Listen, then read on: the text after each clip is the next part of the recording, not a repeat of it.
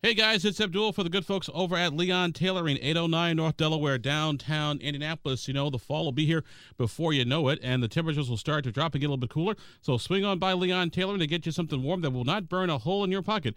Maybe it's a nice little bit of a heavier jacket, or maybe a heavier blouse or skirt, or no matter what it is, maybe a nice sweater. No matter what it is, you can get it at Leon Tailoring. You can get it ready-made or custom-made or tailor-made. Just go on in, tell them Abdul sent you, and they'll take care of you, and they'll be happy to do it as well. Leon Tailoring, 809 North Delaware in downtown Indianapolis. Well, with the election just a couple days away and some change, we'll continue our conversation with politicals from across the state of Indiana. Joining us in studio is our good friend Evan McMahon, the chairman of the Libertarian Party of Indiana. Evan, my friend, how's it going? It's going pretty good. A little busy right now. Oh, really? Is there something going on? Just a little thing. A little thing called an election. Yeah. So a few days out, what are you guys seeing? What are you feeling? What do you think your chances are? I think it's going pretty well. I know that we're definitely going to make some history. We're going to break some records both here in Indiana and nationally for third parties. The last time a third party in Indiana got over 10% in a Secretary of State race and was eligible for a primary was actually in 1910. So it's been a minute. So I think we're due. What's 120 years between friends, right? Exactly. Let's talk about sort of libertarians statewide. What do you guys hear when you go door to door? What are people saying to your candidates? It's mostly, when you're looking at the federal candidate, James Siniak, running for U.S. Senate, he's getting a lot of people who are saying, I've been a lifelong Republican, but I just can't support our current senator because he's part of the inflationary problem. He voted for gun control, and he was flip-floppy on vet care, and so they're ready to look for a different option. And I think it stems back to when Rainwater ran in 2020 as their gubernatorial candidate. A lot of diehard Republicans for the first time were able to, consider voting for something different than the straight ticket vote.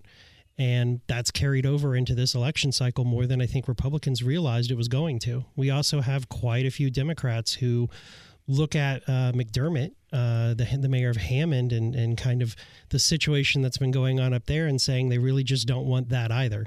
So it's going pretty well. Jeff Moore, our candidate for Secretary of State, he's still out today going to events, meeting with people at fall festivals and things like that. And he's getting the same response. People are ready for a change. What do you think your chance? Because the way this works, we'll get to ballot access in just a bit here in the lawsuit that's moving forward. You need 2% to get on the ballot, 10% to get major party status in Indiana primary. Like I said, there's litigation out there, so this could change. What do you think your chances are getting the 2%? And more importantly, what do you think your chances are getting the 10% in the Secretary of State's race? So, 2%, we've held 2% since 1994 with Steve Dillon as our Secretary of State case. We've held it every 4 years. We've hovered right around, a little over 3 to, I think the most we ever got in a SOS race was, I think, 5.5, I think was the highest. So, it's actually a pretty hard bar to hit when you don't have the financial resources or the deep network of volunteers that the other two parties have. It's really, people think it's such a small number, but it's really hard. I mean, our state party budget is less than $100,000 compared to the millions that the Republican and Democrat parties are bringing in. So we're a lot smaller, and to make those gains is pretty significant. And the fact that we're one of only, I think we're one of only 5 states that's been able to do it to this level. So, 10%, I feel very strongly that we're going to, of course, go over the 2%. I believe that Jeff is going to get somewhere in the neighborhood of 10 to 15% or better. We just don't know. There's a lot of factors. Jeff could do even better than that. He, knock on wood, he could win, but I also think that, Rainwater came in second place in 33 counties in 2020, and I think Jeff is going to come in second place in a few counties as well. So you're going to have libertarians on local county election boards. And that was going to ask you, by Jeff Moore coming in second place, and let's say he does as well as Rainwater did. Yeah. 30-something odd counties that Rainwater came in second. How does that change the electoral dynamics here in the state of Indiana? Oh, it changes it completely. So, with 33 counties, Libertarians get an automatic seat. So the top 2 parties within the county in the Secretary of State race, they get to appoint people to the election board. So that county election board gets to determine all kinds of things like vote centers, hours of operation. They pick the election equipment, the balloting system, the e-poll books. They review signatures for independent candidates and candidates running in the primary. So it's a huge deal because now you have a group that's been talking about election integrity since the 1970s, now having a seat on a local election board. It'll change the dynamic completely. Our guest on the program today is Evan McMahon. Evan is the chairman of the Libertarian Party of Indiana. As we get closer to Election Day, so we're bringing all the political folks in the studio, bringing in as many political folks as we possibly can to have the debate, to have the discussion.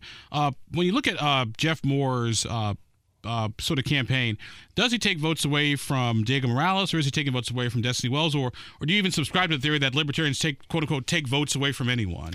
I don't believe we take votes away from anyone because no party owns your vote. You are a free person, and it is your right and responsibility to vote your conscience, regardless of party label. So I don't think we take votes from anybody. I think we earn votes, especially when other parties run bad candidates. It makes it easier for us to earn the votes of those people. So that's, I don't consider it stealing or taking or, anything like that, somebody else's votes, because they weren't yours to begin with. We earned it. We didn't happen on these by accident. We didn't, stumble on the street and find a bag full of votes. Our candidates went out and talked to people, and they did a better job. So sorry. No problem. No problem, my friend. Question for you.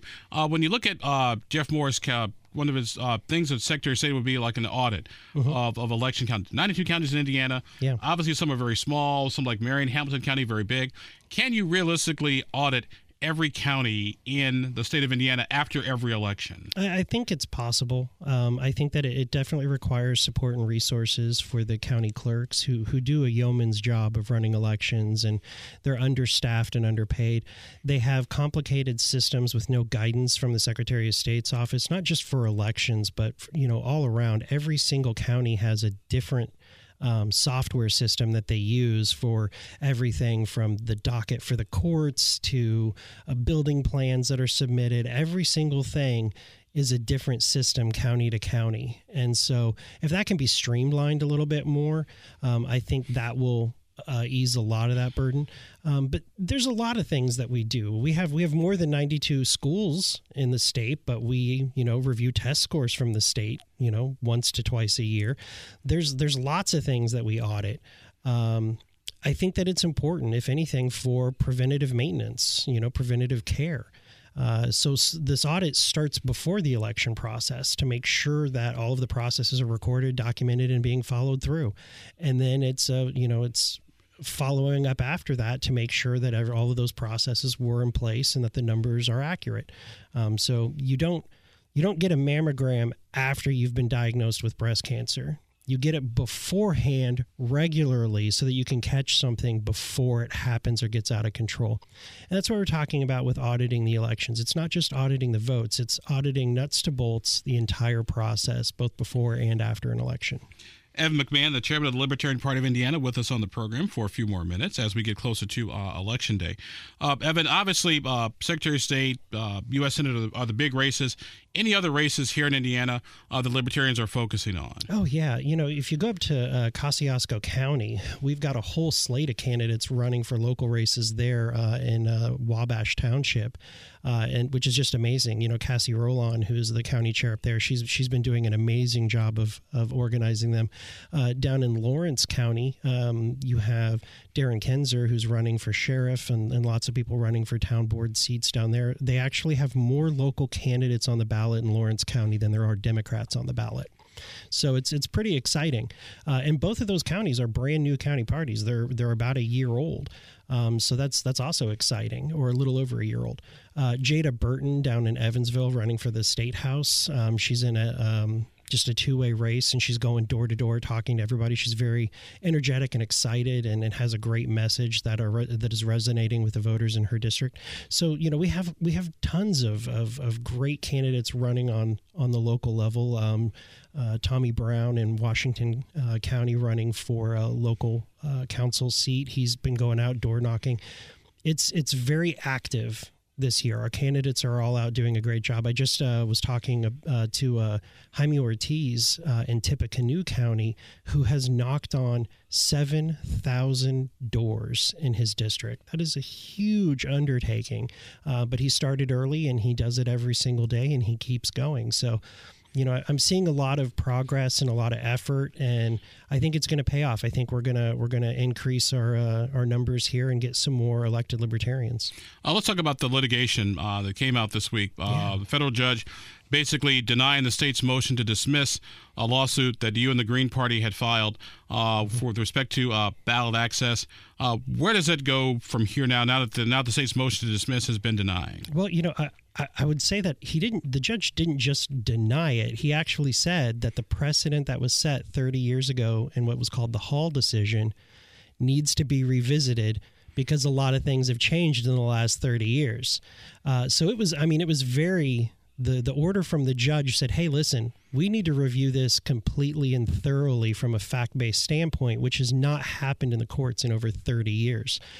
So I almost cried. You know, I'm willing to admit that, you know, on the radio. It was such an amazing order from the judge, basically saying not only should this case move forward, but it must move forward. There was just it when you fight for this every day, getting a victory like that is amazing.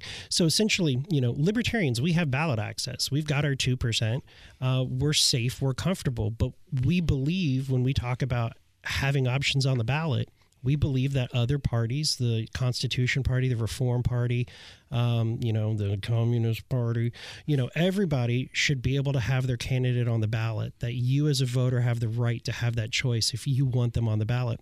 And the process to get on the ballot is so ridiculously hard that it took us, I think it was 12 years of trying. And it was a huge effort in 1994. It was basically two different campaigns, one campaign to get on the ballot and one campaign just to try to get 2% in the Secretary of State's race. And we did. But it took, we had people coming in from libertarian parties in other states to help out back in 94. It was very, very difficult. We're the only ones that have been able to do it. There hasn't been a third party to get that 10% threshold and be in the primary system, like I said, since 1910. And it was a splinter group of the Republican Party. And so, you know, and they changed the law to make it more difficult for that party to be able to retain ballot access. So it's very, very difficult. And we believe that it should be easier. We believe that there are, you know, mechanisms in place that make it very difficult to gather those signatures, to get those votes. You know, you have the straight ticket voting, you have tons of resources. The election laws are actually written for, it literally says Republican and Democrat Party, and then there are separate rules for everybody else. So here's my question. How do you do this in a way that gives voters the choices that they want, but our ballots don't start looking like Italian phone books or CVS receipts? You know, that's always the argument that comes up, that, you know, the ballots are going to become confused. I encourage you to look at the legislature or the elections in both New York and California. There are, at one point in time, there were 37 people running for governor. And during the last special election, or when they were trying to recall Gavin Newsom, there were 37 people. And that was if the governor got recalled. Here are 37 people for you to choose from who you would like to be governor. This notion of ballot confusion or ballot crowding seems kind of ridiculous to me. You have 32 different streaming platforms, all with hundreds of different channels and movies and programs, but yet people can make a decision on what to watch typically within 5 minutes. Elections are important. Free speech is important.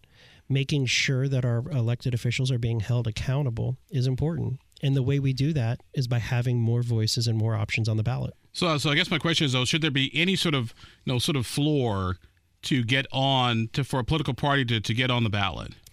I'll probably make our lawyer angry by saying this, but sure, there's probably should be something, but it shouldn't be such a bar that no one has been able to do it in over 100 years, or that only one political party has been able to achieve the lowest standard in the last 100 years.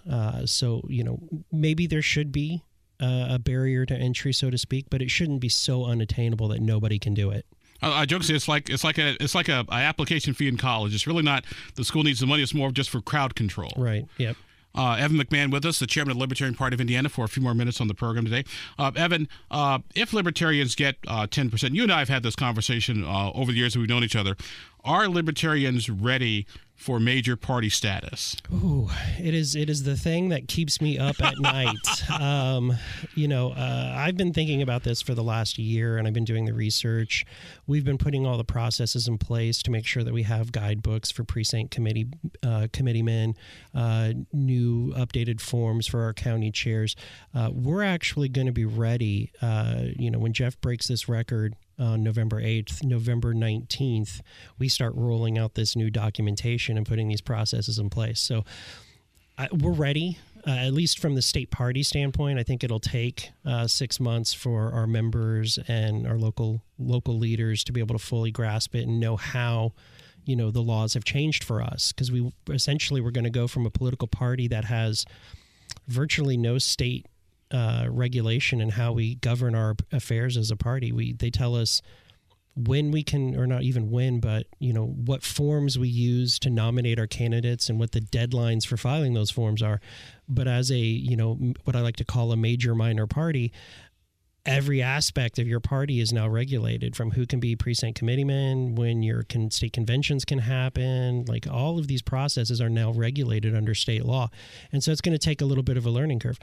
But the other issue is, once we hit that, we have to start filling every slate. Every county has to have a full slate of candidates running in the primary. And so that's the other thing. And we're already focused on that, what our 2023 recruitment efforts are going to be. We've already started recruiting those candidates for the municipal races. So I think we're ready. Now, if you do get major party status, does that mean you have to have a primary, or can you still do the nominating conventions? So it's kind of... there's two different clauses in the election law. One says shall and one says may. And it's a question of which one takes precedent. And so we're questioning that right now, but we're gearing up for the shall aspect of it, that we're going to have to do it and we don't have a choice, but we believe there should be a choice. So got any predictions for Tuesday? I got quite a few, but I'm going to hold those back, buddy. Hey, you're just like me. If I can predict what's going to happen, we have this conversation about tropical island in the South Pacific that I just bought. 100%. All right, our guest on the program today has been our good friend Evan McMahon. Evan is the chairman of the Libertarian Party for Indiana. Evan, my friend, it's always good to talk to you. Thank you very much for being with us, my friend. Thank you, Abdul. This podcast was produced and edited by Chris Spangle and Leaders and Legends, LLC. If you're interested in starting a podcast or taking yours to the next level, please contact us at leadersandlegends.net.